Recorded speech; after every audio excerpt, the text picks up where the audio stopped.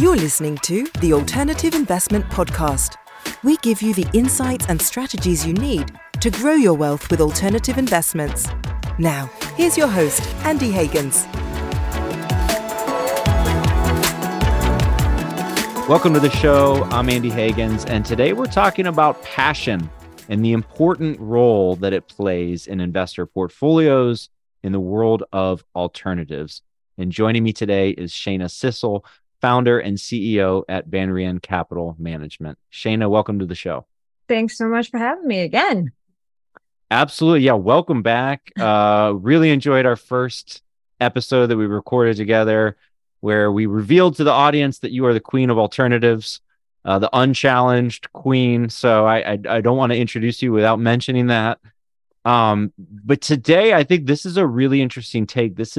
It's maybe something that like a few guests have brought up in passing, but the role of passion in investing and in alternatives specifically, to me, it's definitely there, but it's very rarely discussed. Mm-hmm. And, why don't we just start with why is passion important? You work with a lot of financial advisors. Financial advisors are speaking with clients, educating clients.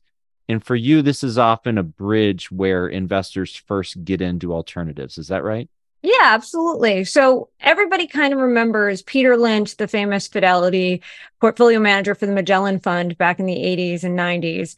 Always used to say, buy what you know, buy what you love. And he was thinking about it more in like the stock sense, but broadly speaking, the ability to invest and align that investment with what you're passionate about is much broader in the alternative space. And when we think about why we aren't seeing this huge move to alternatives in the advisor market, I think there's a lot of reasons. But I think one of the ways that we can bridge that frustration or that hesitancy that clients have or advisors have is thinking about alternatives as an opportunity to help clients invest with impact, invest aligning with values, or aligning with passion. And so, the alt space is everything. It's literally everything you can imagine. It's wine, it's antiques, it's baseball cards, it's sports rights funds, it's any and everything you can possibly imagine. I'm already sold because I want to convince my wife to let me buy like a Ty Cobb T206 baseball card. So I already love it. I feel like you're already building the case that I should be investing in baseball cards, Shana. And there are private funds that do that. Yeah. And that's the really interesting opportunity that sits within alternatives. I think alternatives at large have largely tried to be sold to advisors and their clients in the way that institutions use them. So thinking about like private equity, mezzanine debt, distressed debt, hedge funds. And that's a little intimidating and also not necessarily something that connects with investors, especially individuals who might be uncomfortable with illiquidity or with lockups. Mm-hmm. So when you're introducing the concept of alternatives in this diversifying nature that they can bring to a portfolio, what better way to do that but to start the conversation by getting to know your client better by asking questions about things that they enjoy, that they want to get more involved in, and then finding ways in which they can invest in those things. So, like you said, baseball cards, that is an opportunity to potentially find ways for your clients who maybe they want to invest in baseball cards. Maybe they're just sports fans. Mm-hmm. So there's organizations like Velocity, there's CAS Investments that did a sports rights fund. There's a number of organizations that do sports rights and sports related alternative investment products. So that's one perfect example that I think will resonate with a lot of people. But the goal here, of course, is when advisors are going to reach the topic of alternatives, which can be scary in and of itself because there's complexity, there's illiquidity, there's lockups, there's strange fee structures. The easiest way, I think, for everybody is to have something that they can connect with, because the conversation gets less focused on the scary things, and it actually creates a level of excitement. Right. You don't want to start that sales pitch with, well, let me tell you about the catch. Let me tell you all the bad things about this product. And it's not, they're not really bad things necessarily, but I get what you're saying.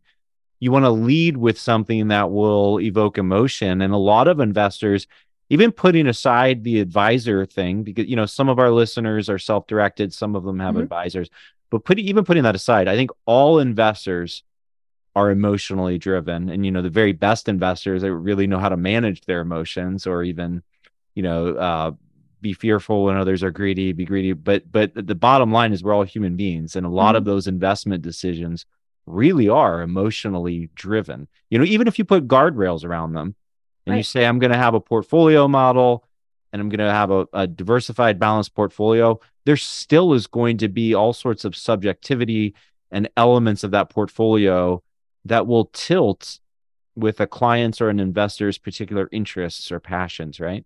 Absolutely. And, we can all say, some investors are better when they're not emotional, but I guarantee you, even the best institutional investors who aren't emotionally attached to the money that they're allocating, when it comes to their personal investments, it's a little bit different. They might be better at managing their emotions, but they're still more emotional about how they invest their individual assets versus their institutional assets. I think that's true with everyone. Even if you think of like the ultra high net worth, most of them have substantial cash or yield. They don't have a lot of risk in those portfolios. And why is that? I mean, they can afford to take risk, right? They don't want to. They have this massive, and they don't feel like they need to, because they have a massive amount of assets that can generate yield. So why take risk? And so again, a perfect example of somebody who can take risk, but doesn't. Institutions are a different breed. That is not individual money. That's not money that's emotionally attached. It's very specific needs and very specific goals to meet certain cash flow needs and demands. But individuals tend to behave differently with their own investments. Even the best investors in the world are slightly different in the way that they invest their personal assets versus their professional assets. So, again, it comes down to what gets you excited. Even if you think about, again, we'll talk about those ultra high net worth. Maybe they're angel investors. They're angel investors in passion projects. They're not just randomly investing, right? They're investing in people because they're passionate about whatever that person is working on. They're never going to invest in something they don't understand or they don't care about. So again, it all comes down to making that connection. And I think when it comes to introducing alternatives and private funds in general to a client that has never invested, or if it's the first time an advisor is sort of proactively discussing it, finding a way to make that connection on the emotional level. And, we're talking about passion in terms of like ego, but passion can mean impact and value too, right?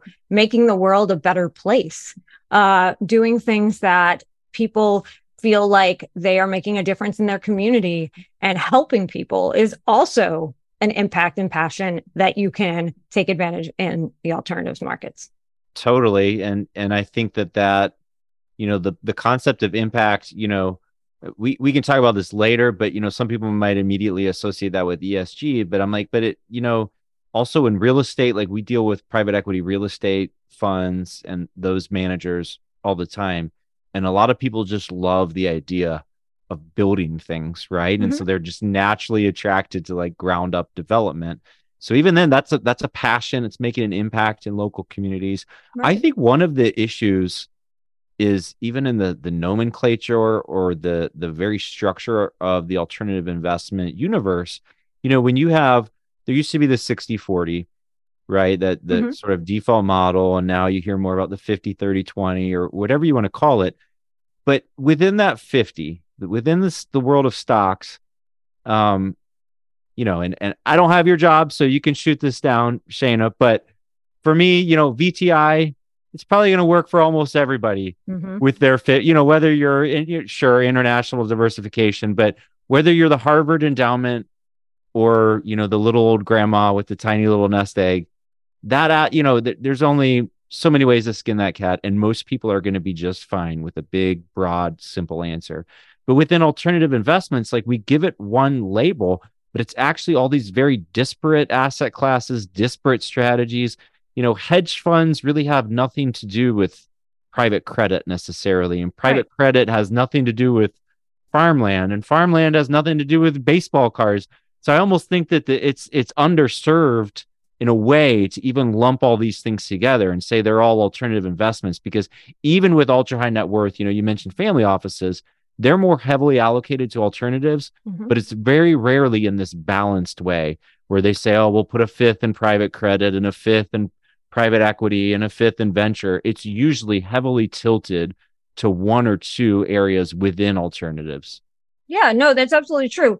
To your point, in the traditional markets, I worked on the institutional side. I worked for Mercer Global Investments.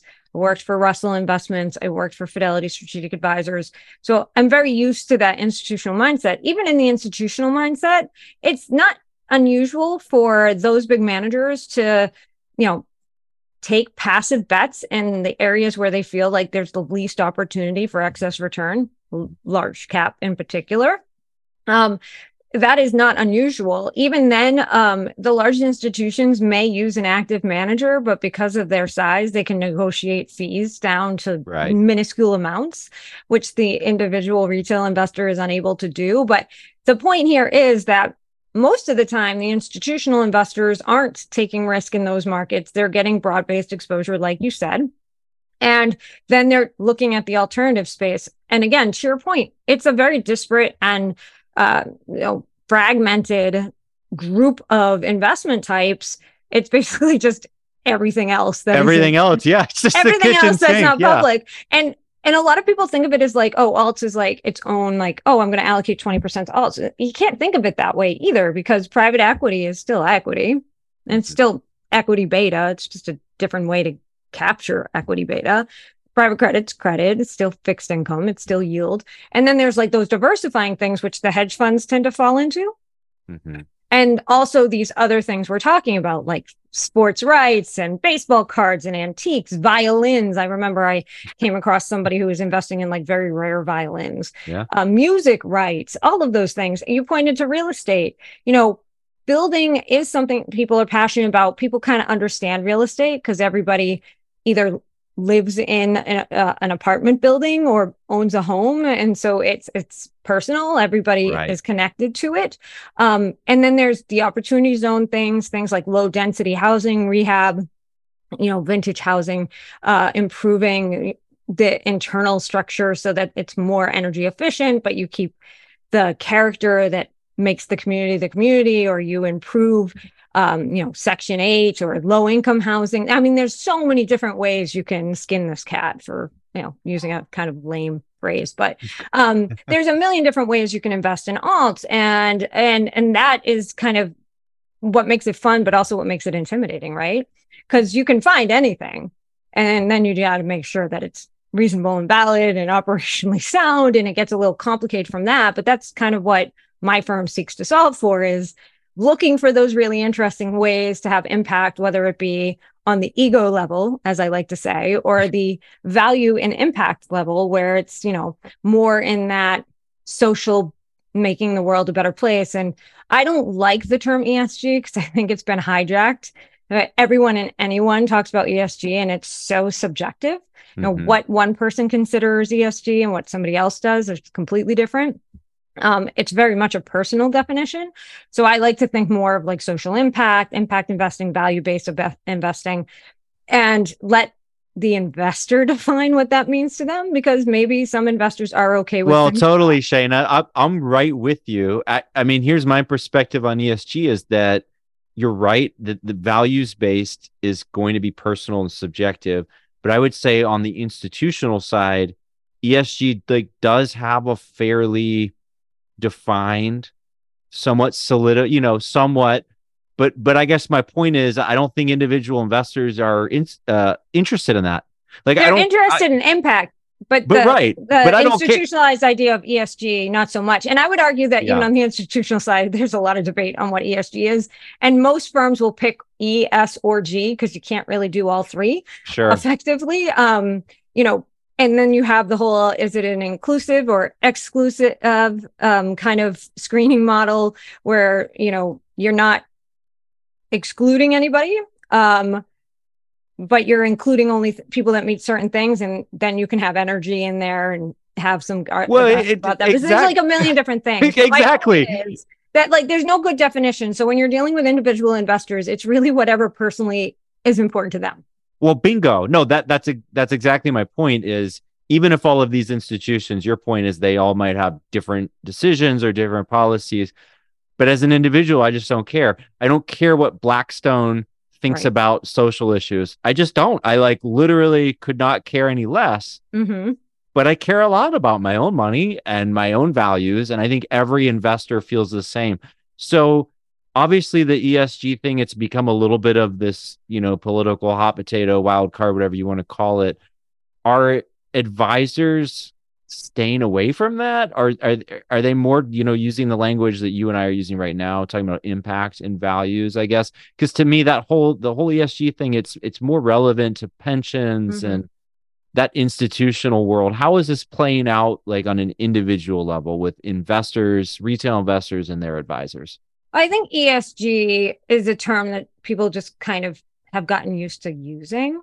But I do think when advisors are talking to their clients, they really are talking more about impact investing. And there have been plenty of studies. I believe State Street did a study a few years ago that showed this, that women and younger investors, like millennials, like the 40-ish and younger investors, are particularly interested in investing in a way that makes the world a better place and makes them feel good, whether that be ego or impact. So there's definitely more conversation there. If you think about a firm like Ethic, which does, kind of custom SMAs in that quote ESG space, it is very much allowing the investor to define what ESG is to them when they create the portfolios. And they've had a lot of success in the advisor market. They've grown a ton because there is demand there. But then when you think about ESG mutual funds, which are not customized and very much to your point, nobody cares what BlackRock thinks is important, those haven't taken off the way people would have expected. And quite frankly, if you look at ESG funds versus their non-ESG counterparts, they're not substantially different. The SEC has cracked down a little bit on that UNPRI signing. A lot of firms signed that, but it didn't actually change the way they were investing. It was sort of like a virtue signaling. So there's been some crackdown on that, and it's become less popular to advertise those things. But I do think that opportunity to connect on a personal level and to create investments and find investments that align with people either on a ego or impact basis is the key to success in introducing and actually getting more individuals and their advisors to consider this alternative world, because it's vast and you can find pretty much anything you could possibly imagine in it. So why not look for ways in which you can connect your clients with things that make them happy, that they're going to be excited to invest in. And that also helps with overcoming some of the common objections about liquidity and lockups.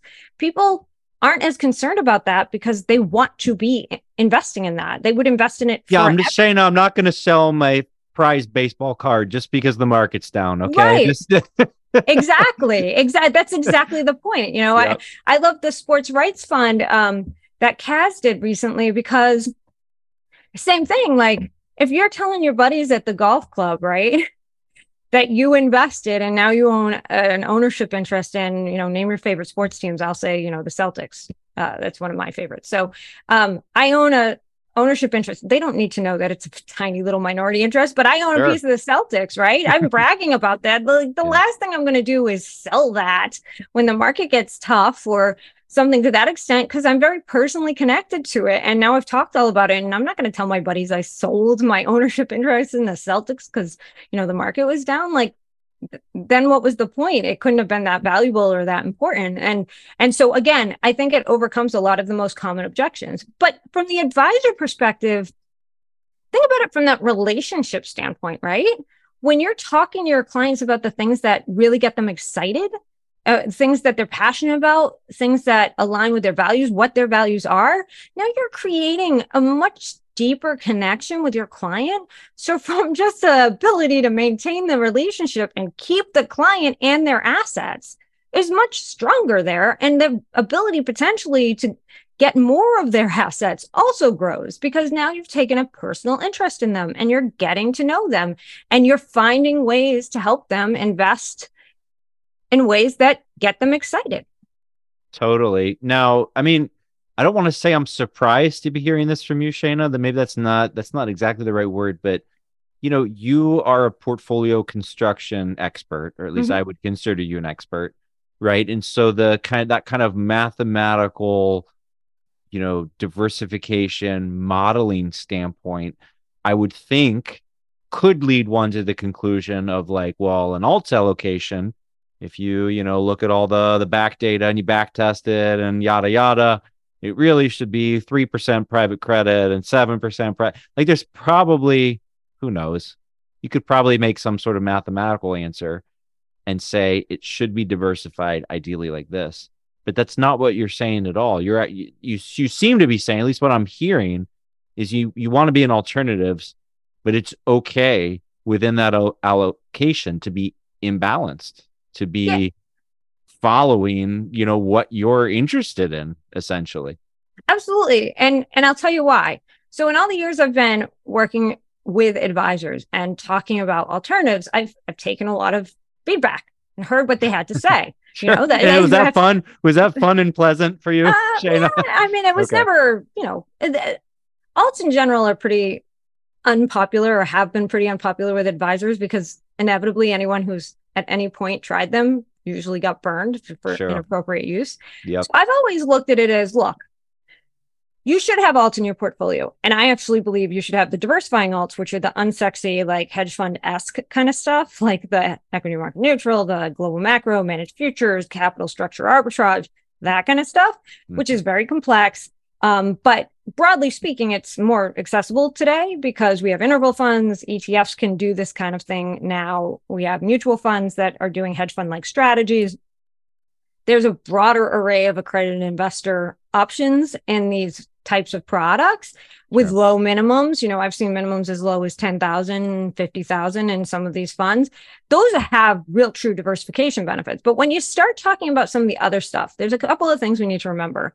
In the institutional space, usually, especially if you're like an endowment, somebody is telling every year, like Harvard's endowment smoked Yale's. Like, so there's a competitive aspect to that. So there's somewhat of a, I need to beat the next guy. Yeah. That doesn't really exist in the individual investment world. I can't stress this enough, but most advisors will tell you, and even I saw this when I worked on the institutional side, poor performance doesn't normally get you fired unless it's poor performance for a reason that has nothing to do with like stock selection. Like, there's some operational breakdown. You're not following what you said you were going to do. You're investing outside of like your mandate. Things of that nature will get you fired. But just underperforming, if value's underperforming and you're a value manager, you're not going to get fired because you are underperforming the S&P 500 if value in general is underperforming. It's just not going to happen. If you continue to do what you're supposed to do, you can go on your merry way. And with advisors, there's some of that.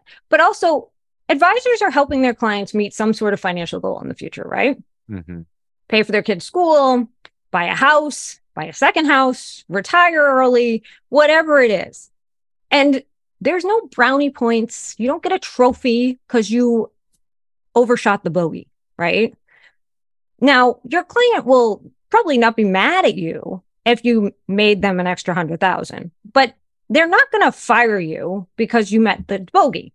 They're not going to fire you because so-and-so's advisor made him more money. It doesn't matter. Did they meet the goal? Can they buy the house, send their kid to school, retire comfortably? That's the only thing that matters, right? Yeah. So I think we get hung up on, are we beating the market? No. Are we on track to reach our goal? You will 100% get fired if you don't help them meet their goal. So you're talking more about absolute return or just the binary, do we meet the goal or not? Right. Versus relative performance, something you and I may pay it to, like I may as member of the financial media, or you may in your role, but the average investor probably not even really on their radar. Right. I mean, all they care about is, can they do what they're setting out to do? Yeah. And when you think of it from that point, our job as advisors, and my job as a PM who works with advisors, is to make sure that we do that. And better if we can do it with less vol. Yeah. And lower drawdowns. And guess what? Alts allow us to do that. And guess what? If we can do that in the common portfolio and then provide new and interesting ways to get your client excited about just investing in general, then we have a client for life. We've helped them meet their goals. We've helped them invest in a way they're excited about. We've helped them sleep better at night because we haven't had big drawdowns because we thought about diversification. And some of these more esoteric alts are diversifiers. I mean, I guarantee you baseball card markets have no correlation to the S&P 500. Sneakers, that was huge during the pandemic. Remember, all these people who were collecting and selling sneakers during the pandemic, like, I guarantee you, and obviously it did so well during the pandemic, that has no correlation to traditional equity markets.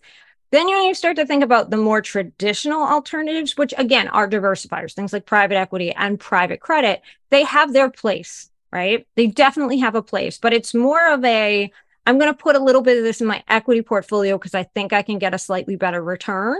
Mm-hmm. And it makes sense. But it's not really like a diversifier in that sense. It's just an opportunity to potentially make a little bit extra money, but no one's firing you because you didn't. They fire if you did. Shana, well, I would say that I think with alternatives, one thing that trips me up sometimes is there's a difference between negative correlation, non-correlation, and then light correlation. I mean, I would say probably, without looking into it too much, like some of the collectibles do probably have a light correlation to the S&P 500, just in the sense that, multimillionaires or billionaires might be, had a great year and they're like, okay, I'll head over to Heritage Auctions or Christie's or Sotheby's and, go blow money on random collectible, random art. So, I mean, but that's not the same type of correlation that you're going to find between, one equity mutual fund and another equity mutual fund or anything like that. And then you pointed out some of the merger arbitrage, hedge fund, or managed futures. Some of those might actually have negative correlation where they're zigging when the market zags. Yes. So it's just kind of my disclaimer that, alternatives, I like to talk about them as a portfolio diversifier, but it really does matter asset class by asset class. We lump them all into this term, but they all kind of behave very slightly differently. And that's why I bring up the private equity, private credit thing, because private equity actually is highly correlated to public equity markets. And private credit is also highly correlated to private debt market or public debt markets. And so they very much are related, and there's high correlation there. Now, the reason you include them is because the potential for outsized returns is greater because they're less efficient markets where you can have an information edge, and there's alpha in illiquidity, and there's a number of reasons why. But to your point, alts is a broad universe. And when I talk about alts and when I think about incorporating alternatives in the portfolio, I kind of put them in those different buckets. Like that private equity, private credit is still equity and debt. And you have like real assets and collectibles and the stuff we're talking about in that sense. Like those tend to have light correlation. They can actually be all over the place. It's really a supply demand thing. And then you have like your diversifiers, which is your market neutral and your global macro and things of that nature. So like you can't think of alts as just one, like, oh, I'm allocating 20% to alts and everything that falls into alts goes in there, because that's not how it is. But that's why I think it's so important to think of alts as an opportunity, right? So opportunity to diversify, opportunity to potentially increase returns in traditional asset classes, opportunity to have passionate and emotional connections with an investment and your client to build and grow those relationships. Why can't we leverage all of those things to our advantage? And that's the beauty of the alternative universe. Totally. And, you mentioned this bridge, or let's call it the concept of the bridge, the kind of whets your appetite, gets you into alternatives. I have to say, I want to ask you about yourself, but I also want to say it's totally true in my case as an investor.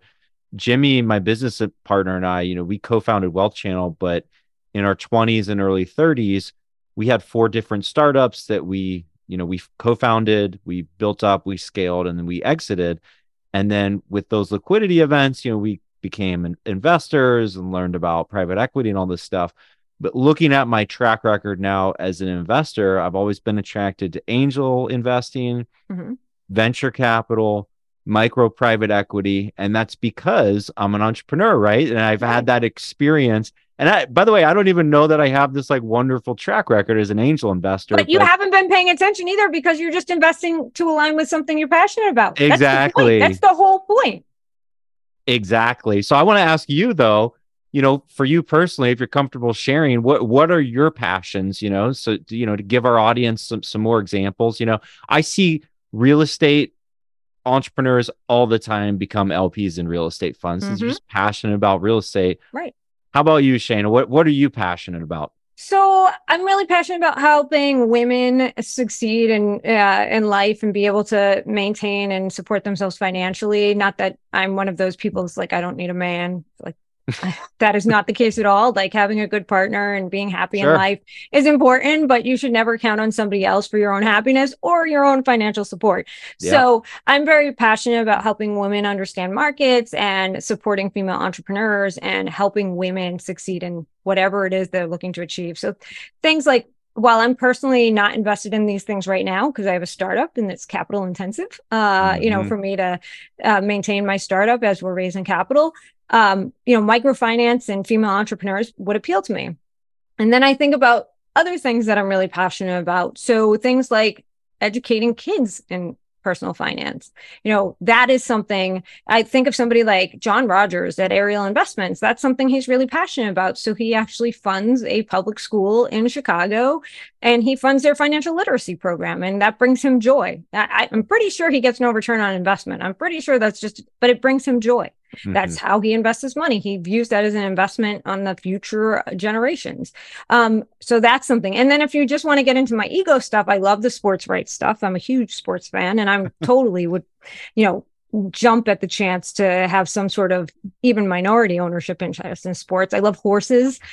People invest in horses. You hear it all the time when you watch the Kentucky Derby. So-and-so is an investor in this horse. Like, when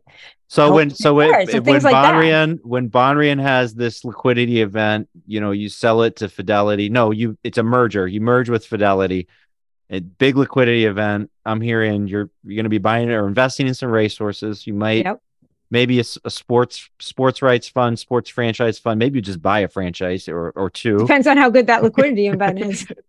And then female entrepreneurship, if we want to talk real estate, I don't think it's a particularly good investment, but I would love to own some real estate by the ocean. Maybe I buy some like homes on the beach and Airbnb them and make some extra money that way. I could see myself doing that because, retiring on the shore is high on my list of things to do. These are the things I'm passionate about. And these are the things that I will inevitably, should I have an amazing liquidity event in the future, be doing with any, unexpected cash windfall that I may have. The other day, I kind of laugh about this and I posted it on social because it was funny to me. So a while back when like Powerball was having that like $1 billion thing, I bought some Powerball tickets through the Illinois State Lottery. They have an app. So every now and then I get an email from like Illinois State Lottery telling me like, hey, such and such a jackpot's high. And every now and then I'm like, whatever, I'll buy a ticket, $2. It's on my phone, so it's easy. So the other day, Powerball jackpot was like 250 million, like not a particularly big one, but I had it apparently. Illinois State Lottery had given me like $2. So I was like, all right, I'll buy a ticket. Next day, I got an email saying, hey, you've won. And I immediately was like, oh my God, I won the lottery. Oh my God, I won $250 million. And in my head, I'm thinking about all of the things we just talked about. Like, oh my God, I can do this. I can do this. I can do this. Turns out I like hit one number and got $2. But it got me all excited. It got me thinking. But like, to the point is like, we all have those kind of things. If you ask anybody, if you won the lottery, what would you do? They'll tell you. And then we can find ways that they can invest today in those kind of things. Because that's a good point, Shana, because a lot of these things probably now do scale even not only to regular high net worth accredited investors, like outside of family offices. A lot of this stuff has always been available to family offices or definitely institutional investors, but then it's kind of scaled down to there to everyday high net worths, accredited investors, but even to non-accredited investors, some of these things are now available. So yeah. to And your not only point, that, but that's what Bonrian's doing is when we're building our access platform, that's something we're paying special attention to, is trying to bring on these more interesting, emotionally connecting kind of investments to our platform, to help our advisors come with good stories to proactively talk to their clients about alternatives. Like that's part of our mission, is to help advisors get comfortable with alts. And this is part of how we intend to do that.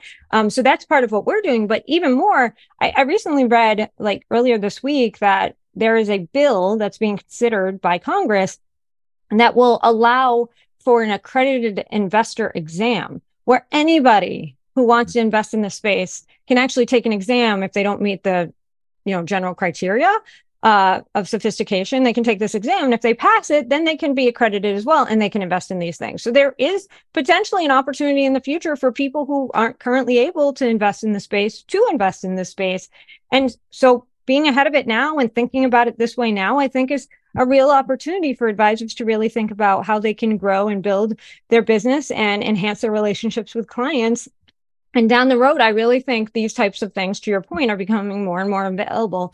Interval funds are growing. And while the first iteration of interval funds wasn't my favorite, some of the new stuff that's coming out is allowing for more interesting ways for the average investor to be able to access some of these much more interesting and much more connecting types of emotional investment opportunities. You don't have to be an accredited investor to, collect baseball cards. You can just do it more efficiently by doing a fund of somebody who's a professional. But like you or I can go into like any collectible store and do that. So again, there's a real opportunity here. I got to clarify, with a lot of these collectibles, there's a whole, most of that, collectible market segment is not investable, but then there's a slice of it that is, right? So like with baseball cards, if you go buy a pack of $10 worth of baseball cards, you're going to open probably $1 worth of baseball cards, right? But if you get a Honus Wagner or Mickey Mantle rookie card, that's an investment class card. Right. So that, but my question, I know we're almost out of time, but where can this go wrong, or what kind of guardrails need to be around this? Because I'm thinking, well, I can't go liquidate my portfolio or even half my portfolio and go buy baseball cards. Even if I'm sticking with investment grade cards, that wouldn't be a wise decision. So, when you're speaking with advisors or even from that perspective of portfolio construction, where could this go wrong, or what kind of guardrails should investors have in mind or advisors have in mind when they're talking about these more passion type investments? Well, two things to consider. When you think about passion investors, you got to think about what a client's comfort with is in illiquidity. And then you also have to think about, of the illiquid investments we're going to make, how much of those are going to be in some of the more esoteric things. So say, I would say on average, the average individual might be okay with 10% being illiquid. So as an advisor, maybe it's prudent for me to do 5% of that, 2.5 in private equity, 2.5 in private credit, or maybe, all 5 in private credit, depending on the markets, and then take the remaining 5 and do something more interesting with it, where it's kind of like, it's illiquid, I can't really access it. We may make money, we may not, but at least we're connecting with something that is making you feel good. And that matters. And then the other thing is, when we talk about alts, and I don't care where we're talking about alts or what kind of alternative we're talking about, these are largely unregulated pools of assets. And so the due diligence that is required to make sure that like the fund itself or whatever it is that you are investing with is a, good operational entity, and that, the people are doing what they're saying they're doing. There's audited information. If we're talking about collectibles, I can go to a vault and see it, and there's somebody like monitoring that what they say they own, they actually own, and it's taken care of. Like those are the things you have to become very cognizant of. That's what we at Bonrian kind of take the lead on for the advisor. if we bring something on our platform that falls into this kind of category, you can feel really confident that we didn't bring it on here just because it's a good sales gimmick, I see. Because but more that we also did all the work to make sure that it's also a, entity that isn't going to end up in the headlines, and that they're doing what they're actually saying they're doing. And that can be true with anything. Like, think about gold funds, anything that's backed by some sort of real asset. You have to have somebody who's making sure that that asset exists where it's held, and who's, managing and monitoring the care and security of that asset. Right. You need to make sure that like the TPA is real, and the pricing is like, you operationally and compliance wise have to be much more dialed in with some of these more esoteric types of things. But I think that's true with alternatives in general. Right. It totally is. And I mean, to your point, alternatives, I think they're a pain in the rear end for a lot of advisors, because within that, there's so many different asset classes. And it's like, am I really going to have time to do due diligence on each asset class and then each fund? And that's where a firm like Bonrian comes in. Yeah, but you want to avoid your manager ending, watching an episode of American Greed on CNBC and seeing the guy that you just invested in. And more often than not, if you watch that show, it is stuff like this that ends up being part of that American Greed. It's these more esoteric things because of all the things we just talked about. But that's why it becomes that much more important to work with a firm like Bonrian, who is doing that work for you. And you can feel confident that we've made sure that this is operationally a real entity, and that, we've checked all the boxes from that respect. So then you can go and confidently talk about it. But I think the bigger story here is that it actually makes the conversation easier. And that is more of the reason advisors and retail clients have stayed out of alts, is the difficult conversation more than the potential risk of those headline blowups. More times than not, those are rare occasions where you have swindlers, and like anybody who had half a brain could kind of see it. But if you just have some general rules operationally, even the people that you meet, that you love, that you would love to invest in, you can say, I'm sorry, I have this one really hard and fast rule and you don't meet it. And those are things that you can kind of hold true. And having professionals who do that work is really important. So I can't understate that. That is what could go wrong for sure in this space. I love it. So, healthy mix of optimism and passion with guardrails and due diligence, and, letting professionals do their job and help you. Shana, this has been a really insightful conversation. I love your passion. I love my passions. I love the idea that I could actually allocate a portion of my portfolio to baseball cards. So maybe we should follow up on that separately. But in the meantime, where can our audience of family offices, advisors, high net worth investors go to learn more about Bonrian Capital Management and all of your services? Well, we have obviously our website, bonriancapital.com. And then we have a YouTube channel that you can find information about our team, our services, see some of our media clips, and our podcasts and our web series, You're Doing It All Wrong, our podcast, The Alternatives Mason, which is about educating brick by brick on alternative products. So, we have a broad array of different ways you can interact with us, but our website's the best place to start, and our YouTube channel is probably second. And then if you just want to follow along with what we're doing, LinkedIn and Twitter is where you can find us. Shana, I appreciate all the work you do on behalf of the alternatives industry. I think you're a great spokeswoman for the industry, educating people on all those platforms. So thanks again for joining the show today. Thanks again for having me. That's it for today's show. If you enjoyed this episode, please consider leaving us a rating and review to help spread the word to other investors. And we'll be back soon with another episode.